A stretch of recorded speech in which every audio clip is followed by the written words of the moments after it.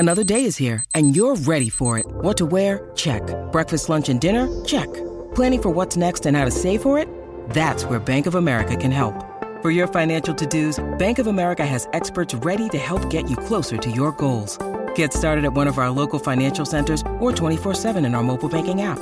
Find a location near you at bankofamerica.com/talktous. What would you like the power to do? Mobile banking requires downloading the app and is only available for select devices. Message and data rates may apply. Bank of America N.A., member FDIC. So it's all for play for still? I think so. Do you want to bet against us?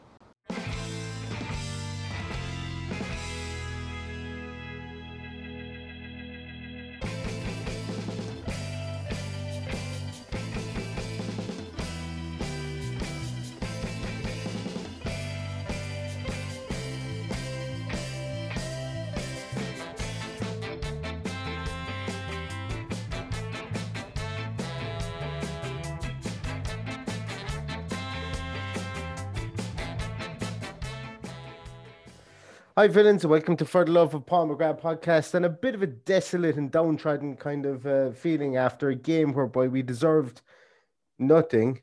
We got a point. We could have got 3 points.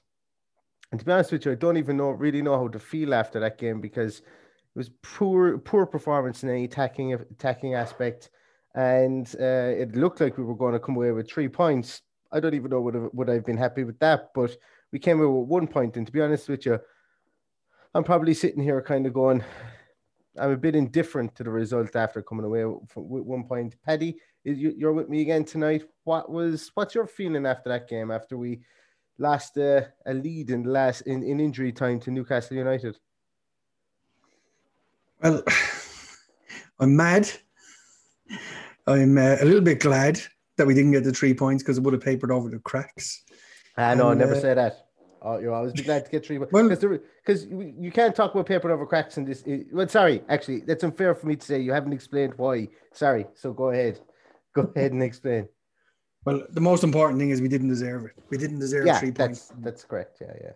And that would have been a travesty from a Newcastle point of view. Not that I have anything to, be thankful for them about. It's just, I'm just, playing devil's advocate here. We didn't deserve 3 points. We could have very easily got them. I would have taken them. I would have been happy with them, but we didn't deserve them by any means. Well, to be fair, Newcastle only started attacking our goal after we scored. It was just a strange game. I'm going to address the elephant in the room very early. We are missing Jack big time. We're missing Matty There's Cash. Huge long conversation to have between now and the summer to whether we want to push on or stay where we are, because we're going to get downtime here where we don't have Jack Grealish. So there needs to be money spent. There needs to be backup to be brought in. And unfortunately, the backup that we have doesn't cut it. They're bereft of ideas. They're bereft of... Decision-making is absolutely dreadful tonight. And I don't mean in general. I just mean tonight. It was just poor. There was a scare. There was a kind of a timid kind of scaredness out there tonight, especially from El Ghazi. Bertrand Traore in the first half was cutting in, I thought, a bit, and he was doing okay. Trezeguet came out of the blocks for the first 10 minutes. I thought he was very good. Mm-hmm. Did nothing after that. Yeah. El Ghazi similarly looked okay at the start when we were attacking. He was a big problem tonight. El Ghazi was the minute Bertie got injured, I thought it's just really hard to explain. The zip went out of our performance. The unpredictability. We went down to 10 men obviously for that few minutes that was happening. The first thought should have been get him back to the halfway line, get him onto the pitch, and then get him to lie down, and that never happened. So it gave them a little bit of attacking impetus for those few minutes against 10 men. And you could see that there was, a good deal of urgency there when that happened. So it was a strange all game. Disappointed early on that the referee failed to give John Joe Shelby a yellow card for his tackle. I think if he'd have connected with Jacob Ramsey, we could be looking at a broken leg. And I don't care what anyone says about me slagging referees. It was a dreadful decision just to give a free kick. as blatant as it gets. And then he starts dishing out yellow cards in the second half, and you're going, the game didn't fucking start at half time. Like, you have to protect players from the start. You have to call these guys out on what they're doing. What Shelby did was dangerous. Should have been a yellow card. I didn't get a decent enough look at what happened with the Bertrand Traore situation, whether it was it looked like to me like it was just a coming together and your man was just stronger than them. And again, the decision making, let yourself hit the advertisement hoardings, and mightn't have been so bad, but he chose to jump the advertisement hoardings and hits the metal fence, which is obviously going to be a whole lot worse. But who knows? I probably would have done the same in my situation. But the decision from our medical team, they brought him back up the line. They should have said to him, get back on the pitch and lie down. Plain and simple. If you can't get back on, if you can't continue, go onto the pitch, lie down. I don't care what you do, stop the fucking game. That's the way it should have been. So you can sense a little bit of madness in my voice at this stage. I'm not my normal glass half full person tonight, because there were so many negatives in the game that it's really pissed me off. Yeah, right. So my view of that game tonight was that this is the first time I suppose I'm really willing to admit that we looked a tired team. And that's okay too. You know, I'm not just going to sit here and say we weren't tired, everything is going fantastic, and just be just to keep what I've said all the time, you know, just keep status quo on what I've said all the time. We looked a bit of a tired team tonight. Ollie Watkins needs help. He just does. Like, he's such a brilliant player.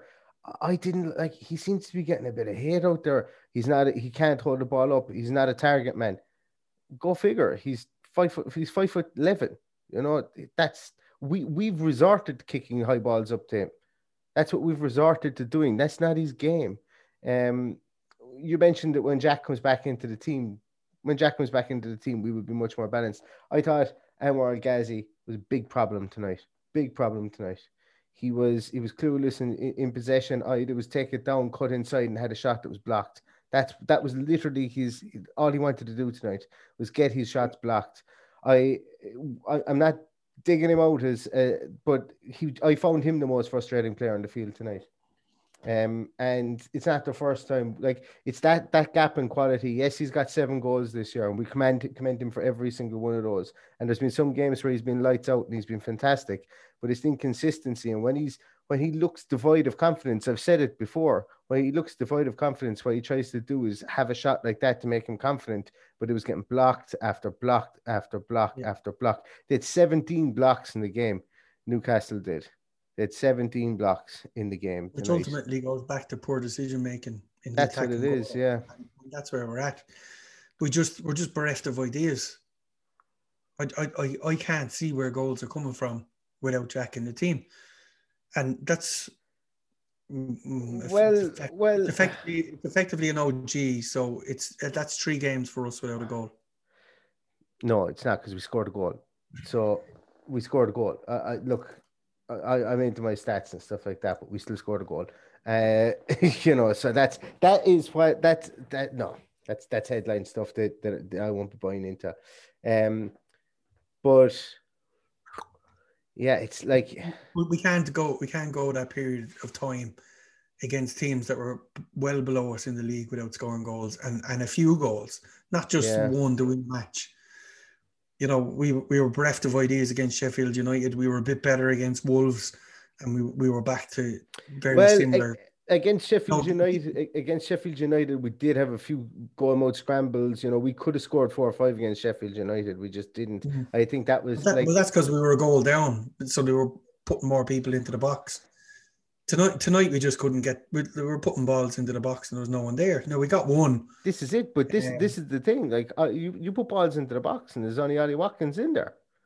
Yeah, I'm not going to argue with you with that. Yeah, he needs help. You know, as I started by saying, our whole transfer policy has to change, and the money needs to be spent if we're going to push on. But because You can't take one player out of a team and be totally bereft of ideas. And that's exactly what's happened. You know, we weren't that great against Leeds, but we got the result. We got the win. Happy days. But a win tonight would have papered over the cracks. People need to see, the owners need to see that money needs to be spent, that if Jack comes out of the team, there's people come in and pick up. So, right. Playing devil's advocate here. Money needs to be spent in the transfer policy needs to change. But we did kind of spend money in this off season on a £28 million striker and 14 million on a winger. What is it that we need to buy one marquee player as opposed to buying like Matty Cash? Like realistically, the players that we bought, Ollie Watkins has been fantastic. Matty Cash has been brilliant. Emiliano Martinez. So like the 100 million needs to be spent in one go or one player or two players as opposed to 4 or 5. Is that what you mean by the change of transfer policy? Is that what you'd like to see? I'm not talking for wholesale changes in transfer policy. Yeah. I'm talking about the fact that we need a marquee signing or two. Yeah. There needs to be proven players brought in, that we don't have the case that somebody is doubling up on Jack because we've got problems in other parts of the game. Like when you play Man City, you can't put two players on Kevin De Bruyne because they'll hurt you elsewhere. You can't put two players on James Maddison when you're playing, or Jamie Vardy when you're playing Leicester, because they'll hurt you elsewhere. That's the kind of area we need to be looking at. So what do we bring in? I've absolutely no problem with Ollie Watkins. Ollie Watkins is our hardest working player. Yeah, he hasn't had a rest. He hasn't had 1 minute's rest from any game this season. No. He has worked his nuts off, and I've absolutely no problem with him. I have a problem with the people who are supporting him.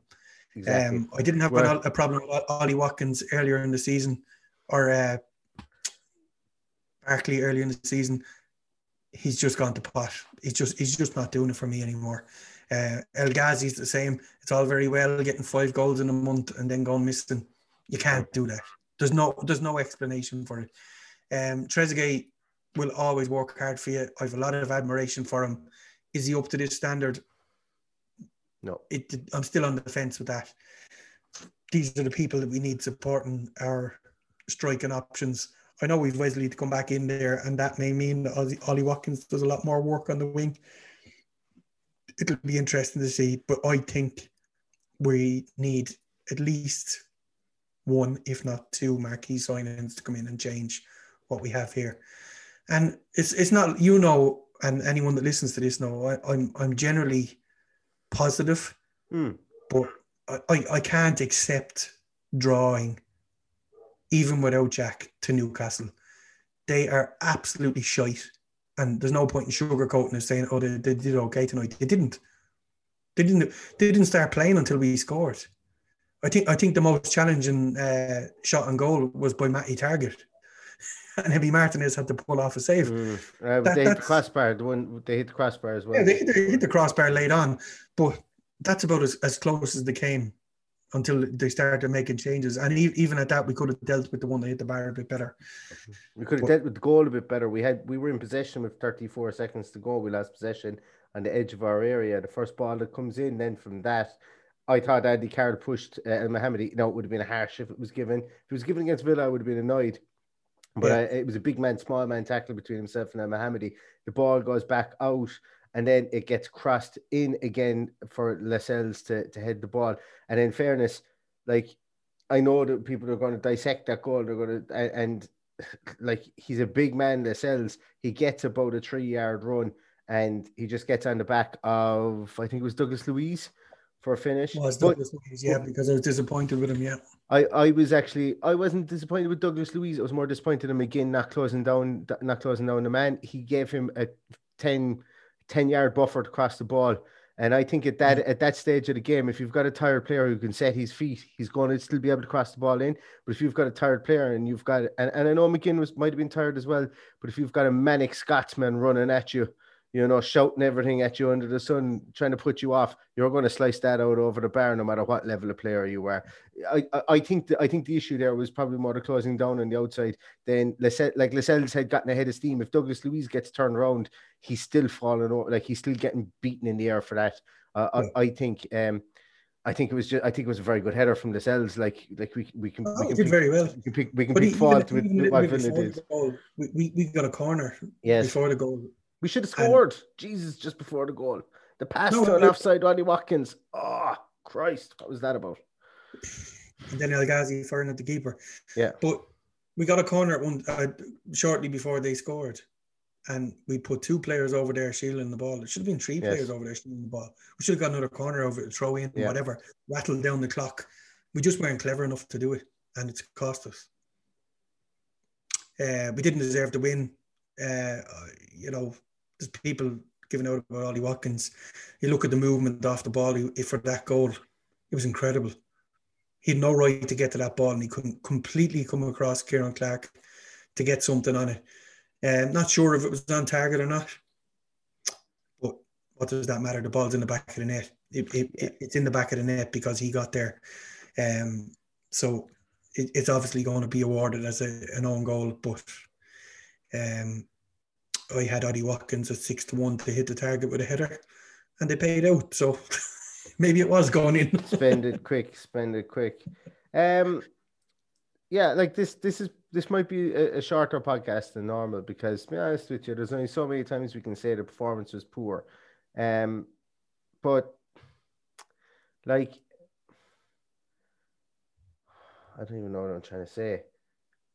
Or how I want to say it. So I'm looking at Twitter here, right? I'm looking at Twitter since the end of the game, Paddy. And I'm going to ask you a question. Twitter is aghast with Dean Smith is not up to the task. I'm not going to try and influence you anyway.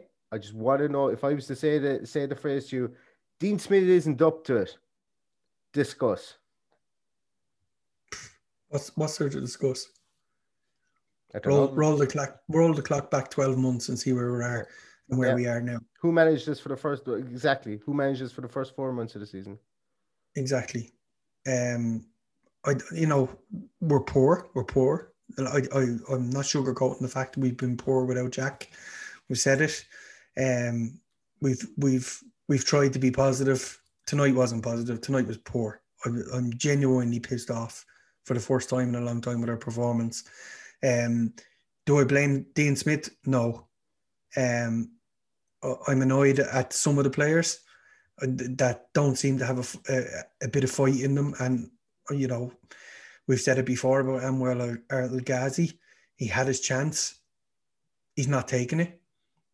He does it for a month and then goes missing. Why do we find him so frustrating, Paddy? Why? Because do we find him so? Because I know, but can we at least verbalize it in the podcast that we just don't hate El Ghazi just because he's Anwar El Ghazi, and we don't hate him either, but we just find him frustrating because it's, for me, I think I've set on the fact that he's so hot and cold, and what he want, and I don't think he's a team player in the fact that he would prefer to have a shot blocked and go, oof, that was going on target, than he would to.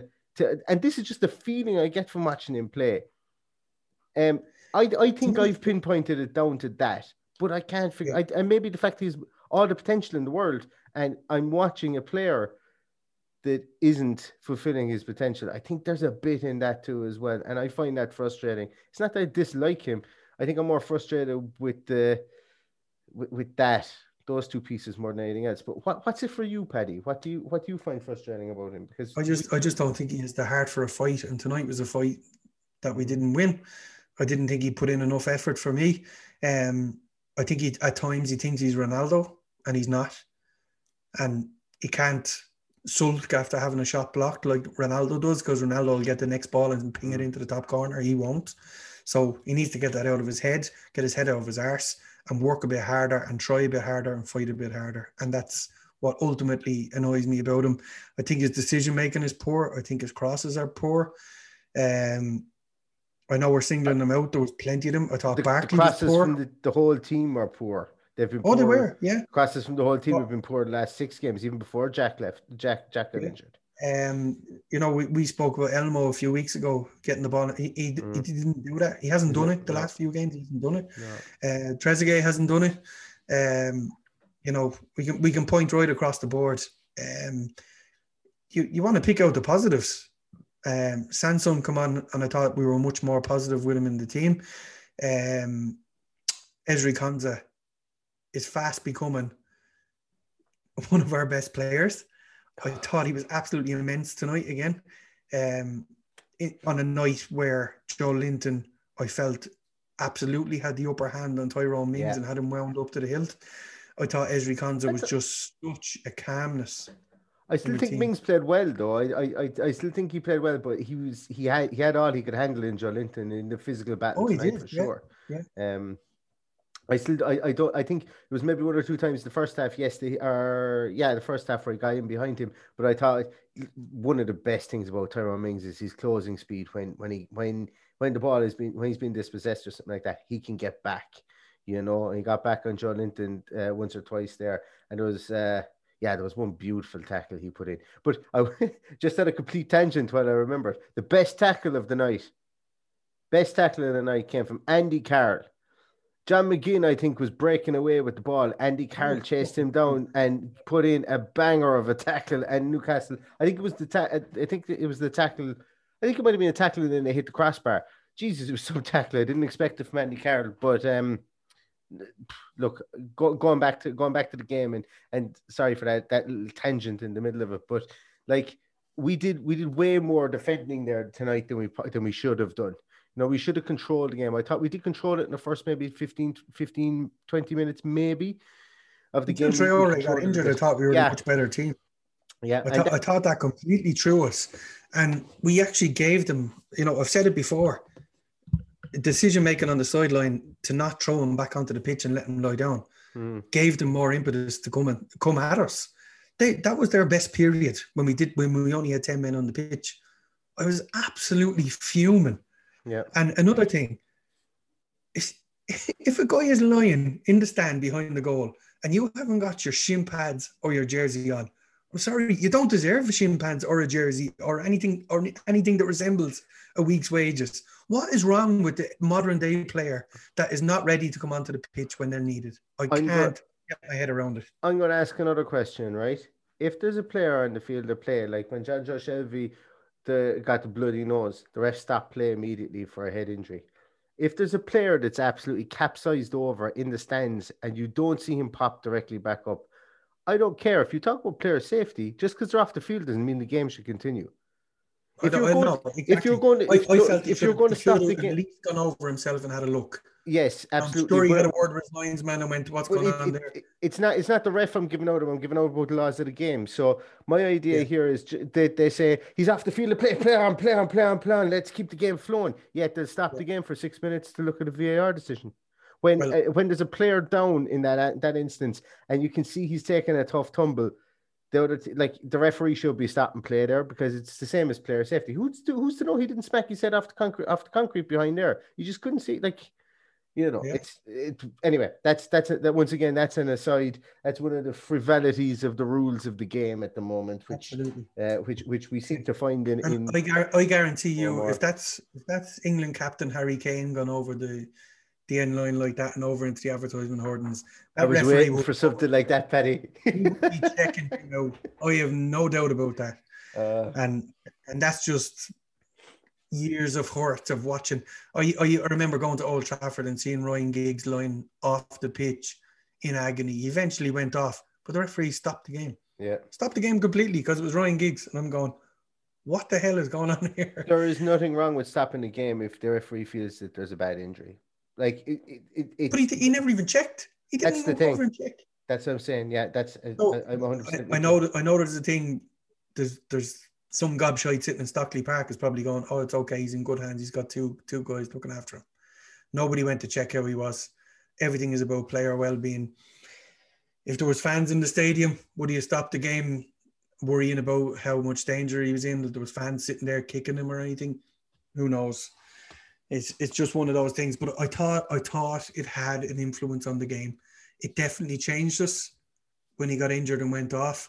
But for those I'm going to say maybe 2.5, 3 minutes, it put Newcastle in the ascendancy. And I just thought it was poor game management from the referee and poor game management for us to not have someone ready to come on. Because it was quite obvious to the guys that there was, I know Dean Smith said it was a rib injury. I knew the minute he hit the steel hoarding or whatever it is behind it, that it must have been his ribs that he hit. He was completely out of breath. The camera got so close you could actually hear him breathing and struggling for breath. Yeah, that's how mad it was. Yeah. Actually, I heard that too. Yeah, look, I think this is going to be one of the few games where we're going to sit here and we're going to, we're going to struggle to find massive positives in this game. It was just a flat performance. Like I could find positives in the Sheffield United game. Frustrated with the result. Once again, as I say, frustrated with the result. I didn't think we played poorly against Sheffield United. I put out a tweet there to say this was a poor performance and it was an even poorer result. So that's. But I'm not. I don't have anger over the performance tonight. I have. But I don't have indifference either. Like I started off in the podcast as well. I've concern more so. I think is what is the feeling that I have at the moment. I have concern that with 10 odd games left in the league this year, that I just don't want us to fizzle out. And look, if we go away and we draw the rest of our games, we've had a fantastic season regardless. I just want the season to be a small bit better. I think I want to be a small bit more greedy and feeding off that point that you made, Paddy. And it was the reason why I asked you to clarify, because I just wanted to make sure we're on the same wavelength. I don't want a massive overhaul in the summer. I want quality players in. I want maybe about 3 quality players in that team. If there is going to come a time when maybe 100 million won't cut it, or we won't have 100 million spend. And everyone says that we've got rich owners, but like we're in the middle of a COVID pandemic, lads, and money doesn't grow on trees for anybody really, and you have to hit financial fair play. And I have said it before that while we are spending the amount of money that we spend on players, like spending 50 million on a player is fine, but it's the wages that really kills a club. So maybe we might be in a position whereby there might be someone hits free transfers, we might lob cash at him. Something like that might happen. But I don't know. I'll tell you what, Neil, answer this question. When did Jack sign his new contract? Middle of the off season. Middle of the off season. Before the season resumed. Yeah. Still in the middle of a pandemic. To me, there has to be some kind of promises made to Jack that they're going to improve this team. Improve it dramatically. Otherwise, he wouldn't have signed that contract. I don't believe that would have happened. He needs to see that he's going to be backed up for signing that contract. And I believe that he'll be backed up this summer. And if he's not, we'll go back to struggling at the bottom of the Premier League again. And that's, I think that'll be a given, because somebody will come in with a bid that we can't refuse for Jack, and he'll be gone if we don't back it up. If I was to put a gun to your head now and you had to name 2 marquee players that you realistically think would come to Aston Villa, go. That's not my job. Well, it kind of is. It kind of like this is it. So I suppose realistically, when people say marquee players, I think what people really mean are we just want better players that we have already. We don't care what they cost. Well, I think we need to be signing someone of the ilk of Bruno Fernandes. I think we need to sign a winger that is capable of running all day, getting the right balls into the box to feed Ollie Watkins or whoever is there at the time. These things need to be done in order to take the complete pressure off Jack, which we can see now. We've kind of glossed over it on the podcast for the last couple of weeks because we were sure Jack was going to be back. Well, I was sure Jack was going to be back this week, and apparently he's picked up an illness, which is unfortunate. But he was at the match tonight, so he can't be too bad. So I would imagine we'll see him next week. But we do need to make signings. We do need. I envisage there needs to be 2 signings, and 2 people will take that pressure off Jack. He can't carry us all the time. 100%, 100%. I'm trying to get my own thought process correct, because like if there are people out there that think that maybe we're going to sign a young up and coming fantastic player from, like, let's just, I'm going to throw the name. I don't even know whether this is feasible. Let's just say somebody goes, hey, why don't we go to Paris Saint-Germain and sign Julian Draxler? Yeah. I just don't see it. Like I don't don't see the see it. point So, of that either. Yeah. so so the thing is here, I suppose, for us as a podcast to define, I suppose, a marquee player. I think the correct phrase for it really is that we want to sign better players than we have in our squad already, and we don't really care what price we pay for them. Like, if you were to give me the checkbook in the morning, if you were to give me the checkbook in the morning, and I'm going to butcher his name, but I just think he's absolutely brilliant. Plays for Dynamo Kiev. His name is Viktor Chankov. He's just a really good player. 23 years of age. He scored goals for fun for Dynamo Kiev. He's nearly, I think he's 60. He's 1-2. 1-2 from right midfield, and he actually plays really, really, really like Jack Grealish. So I suppose really that's kind of, this was in my mind when I was talking about it, that, you know, if you were to say we've signed Viktor Chankov from Dynamo Kiev, a lot of people would be going like, who the hell is he? You know, who the hell is he? He's not a. Well, people do that when they signed Bruno Fernandes, who I made an example of. Yeah. But for me, the one I think that we were linked with last season that got away, and we may have got him quite cheaply, would have been Christian Eriksen, and he would have made a difference. There you go. Someone who could come in, yes. But I would have liked him a bit younger, and I think that's the reason we didn't go for him, even though we were linked at the time. I think the money was probably too big for the age. And Jesus, I have done no research here, so I don't know how old Christian Eriksen is, but I'm guessing he's probably about 32. So he's probably a bit too old for what we're aiming for. But it's a player of that ilk, Bruno Fernandes, Christian Eriksen, just to take that pressure off Jack, just to be a little bit more creative. And we also need someone to do it from the right-hand side. And I've no doubt that Bertie might grow into that kind of player. I think we look completely different with him in the team. So, you know, I'm not completely going hell for leather on him. But El Ghazi's a completely different fish. I think if we got a good enough offer, I think El Ghazi is gone in the summer. Oh yeah, I think anything over 10 million and El Ghazi is gone. I think you'd be silly. You think you'd be silly not to get rid of him. Christian Eriksen's 29. Well, that might not be a bad signing, so, because we'll get 3 or 4 years out of him. Absolutely, yeah, absolutely. And you know, there is going to come a time when you are going to need to supplement potential with. So, do you know what? I'm actually. There's another thing. There's another underlying piece that I'm struggling with in this podcast. I'm going to just come clean.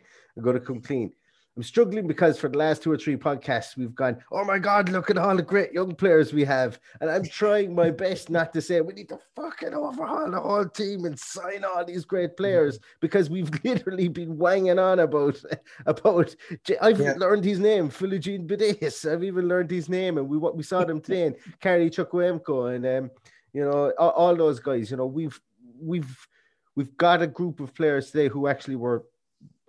It was a bit of a flat game today. The wind didn't help us in that aspect today. But we've got these players that are coming up as well. So there's a piece of me that kind of says, do I really, really, really want to stifle their development as well? But I also want to be able to compete in games against Newcastle United when we don't have Jack Grealish. You know, so it is a double-edged sword. So I absolutely 100% want to see these guys coming through, but they can't all come through. You know, I think if we take maybe 2 out of the academy that are going to be regular starters, I think that's a huge achievement for us. But if you take those 2, 3, 4 players and put them in with a Christian Eriksen or a Draxler or whatever, Draxler was just the first person that came to my mind. You what? Draxler was just the first person that came to my mind. I know what you mean. Signing for Aston Villa. Like, we could go further along, Fernandes, Ozil, whoever it is that comes in, a marquee player that comes in, they learn so much from that kind of player. Like, I'm shocked that Christian Eriksen is 29 because he seems to be around forever. I think that could be a pretty good signing at 29. So I don't know if he's going to be available this summer, but he seemed to be available both last summer and in the January transfer window. And it's a risk. There's no fans in the stadium. There will be fans in the stadium come next season. There will be money coming in. Mr. Purslow has said we need to be 3 years in the Premier League. This is our third year. This will be our third year. Yeah. We're obviously staying up now at this stage, so maybe it needs to be questioned a little bit more. Did he mean after 3 years, or did he mean in our third year? It was. I'm very certain that was a question that was thrown at him. I know he's certain that was a question that was thrown at him, and it was the third year is when you can start to spend wages. Okay. I'm almost certain. Because that's open to correction on that, but I'm 99% certain that was actually true. But let's face it. If I envisage that if we don't sign anybody, we'll still stay up next year, and we'll be fine. We'll be mid-table, but it's just frustrating to be so close to where we are. A win tonight takes us above Liverpool on goal difference. Yeah. And we can't even lay a glove on Newcastle, albeit we scored after 90 or 86 minutes, wherever it was. It was a frustrating game. And people that listen to this know we're glass half full most of the time. Oh, absolutely. But for me, that was one of our tamest performance, I thought. I thought we were very poor. Our decision-making was very poor. When we got into the third half of the pitch, it was like watching the Burnley game. We were putting balls into the box and there was just nobody getting on the end of them. That's it. The only difference was we got a bit of a scramble, as you said, against Burnley. We weren't getting any of that tonight. Yeah, absolutely. Look, 1,000,000% agree. But look, what I am also going to say, and I am going to leave, I suppose we're going to wrap up the podcast here because we've kind of laid it out tonight. It was a deflating performance, without a shadow of a doubt. I'm not in the Smith out camp. Certainly not. Jesus Christ, no, absolutely not. No, neither am I. No, neither are you. We're not. Look at what's going on at Sheffield United today, and you're just shaking it. They're doing the dirt on Chris Wilder, but anyway, that's beside the point. But I'd like to think that our club is a whole lot better than that. And anybody that's saying Smith out, come on, have a look at yourself. Go back and have a look at where we were this time last year. We were looking at a long, long break. Not even that, but like we 7, 8, 9, 10 weeks ago, we were saying, why is Bielsa getting all of the praise when Dean Smith has done just as good a job? Dean Smith is doing fine. We're in a slump, and we're in a slump because, look, I think I'm ready to admit that we have the team is just devoid of ideas at the moment, but that isn't always just down to the manager, I think that there's poor decisions made in the field. I do think that another thing is, we mentioned, I started to try and mention at the start of the podcast, Matty Cash has been out. Matty Cash allows us not to line three midfielders across the middle of the field. Yeah. So what I mean by that is we're playing more so a 4-3-3, which means we're breaking at a slower speed from the middle of midfield. We're doing that to protect Ahmed al-Mohammadi at right back. When Matty Cash comes in there, I fully expect us to go back to our 4-2-3-1. Sorry, and cough mid chat. I expect us to go back to our 4-2-3-1 again, and I expect us to show a small bit more fluidity through the middle of the field as well as up top. But I think I'm at the stage as well, and I can understand why people are saying play the young people. The game just kind of passed Jacob Ramsey by a small bit today, but he still put in a hell of a lot more. There was still a hell of a lot more from him. He did okay for a long period of the game. He went missing. Then the game did bypass him, as you say. But he was better than Barkley, is kind of what I'm getting at. And I don't think that was. I don't think Barkley was the reason we didn't win this game or anything like that. In fact, he carried the ball a small bit, but I just think he's lost so many yards of pace over the course of this year. It's been unbelievable. I've never seen somebody be that, like, whether he's still carrying an injury or whether he's just not fully fit or whatever. It makes no sense to me why he's gotten slower in front of our eyes. And I need to cough again. Sorry. Took my breath away. Yes, I'm a bit emotional over this game or something. I don't know. But no, look, I think we'll leave it there, Paddy, because we'll probably go back down the road of we'll find someone else that we can talk poorly about. And look, that's not what we're about. The deflation is there. Let me just say that, although we're really downbeat tonight, and we've every right to be downbeat, we're not digging the manager out. We're not saying he should be gone. Players are useless. We're not doing that. We're just saying they didn't perform tonight. They need to do better. They need to move on. And you know what? It wouldn't surprise me if we went and took a result off Spurs next week. It really wouldn't. It really wouldn't surprise me if we went out and beat Spurs 2-0 next week. It's our game in hand, isn't it? It's one of our games in hand. It would, yeah. I think it's FA Cup next week, is it? I could be wrong. Yeah. Next weekend. But we play Spurs on the 21st, which is next weekend. Yeah. But is it FA Cup next weekend? It is, but that's why it's one of our games in hand. That's why that. Yeah. We haven't played Spurs yet. No, and we haven't played Everton yet. No, and we'll be back during the week talking about Spurs. Have we not played Everton at all? We did, didn't we? So. Did we? Oh, we did. Here we go. Sure we did. Lads, this is professional. I don't think we have played Everton yet. I don't think so. Talk amongst yourselves there, guys. If anyone wants to go and make a cup of tea. We definitely haven't played Spurs yet anyway. And I think if we can get Matty Cash back on the pitch next week, if we can get Jack back on the pitch next week, I think we'll be a completely different side and we'll have a completely different podcast and we won't be as down as we are. Yeah, look, listen, it's okay to have a podcast where we start kind of like having a bit of a bitch in the morning, but that's all okay. I'm absolutely okay with having that too. But like as I say, I'm Smith in, and I am not a massive detractor of the way that he sets the team up in the main. I just think that, I think that we're going through a bad patch at the moment, and every team is doing it. Every team goes through a bad patch, bar the likes of Man City. But the reason Man City don't go through a bad patch isn't because, they've got Pep Guardiola, which helps, but they also have an absolutely massive squad full of brilliant players. So if they don't have Sterling in the team, they have Riyad Mahrez in the team. If they don't have Sergio Aguero in the team, they've got Gabriel Jesus. If we don't have Ollie Watkins in the team, we've got Keenan Davis. Mm-hmm. And I think that's a good way to end the podcast because that is the long and the short of it. By the way, we haven't played Everton yet. We were due to play them on the 7th of January and it was postponed due to COVID. And it hasn't been refixed. 2 games against Everton and 2 games against Spurs. Yeah, 2 games against Everton, 2 games against Spurs. And look, as I say, we're it's one of those ones whereby we'll go out against Spurs next week. We could have, as I say, Jack Grealish, Matty Cash. Matty Cash will be available. He was on the bench tonight. Jack Grealish will likely be available as well. And look, we'll see where we go from there. But look, putting a positive spin on something, I absolutely love Aston Villa. Everybody who's listening to this podcast loves Aston Villa. Aston Villa is giving this podcast some great days. It's given all of you great days, and we will have those great days very, very soon again. This was just a shit game. Sheffield United was a shit game. Wolves was a shit game. Look, there's worse things happening at sea. Worse things happening at sea, guys. Anyway, have you any objection to Ezri Konsa being Lakers Sportsman of the match? No, not at all. Ezri Konsa can be Lakers Sportsman of the match every week if you want. He's just because he doesn't do anything wrong, He's incredible. He's absolutely incredible.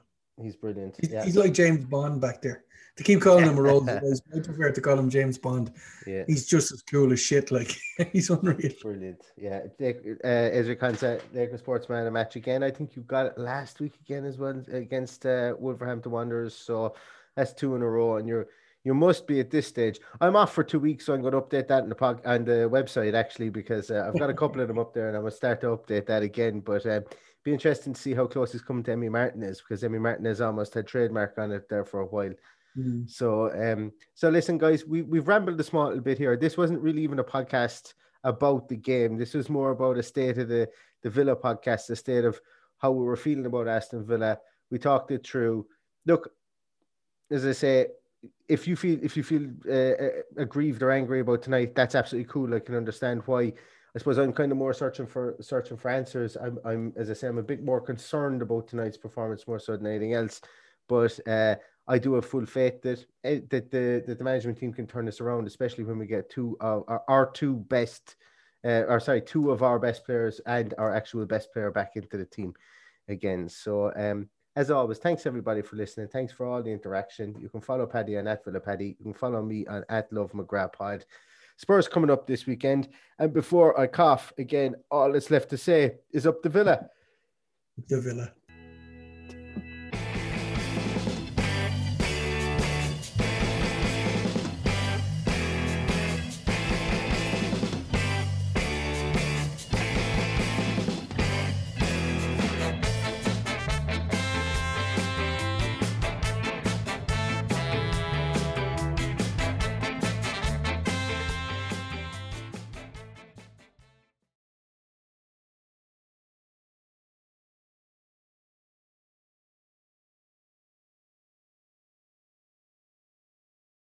Sports Social Podcast Network. Elevate your summer with Osea's best-selling body care set. It's everything you need for radiant summer skin on the go. Featuring travel sizes of Osea's clean, vegan, cruelty-free, and climate-neutral skincare, like their best-selling Undaria algae body oil. Right now, you can get the bestsellers body care set, a $78 value, 33% off. And use code SUMMER to save an additional 10%. That's an additional 10% off at OCEAMalibu.com, code SUMMER.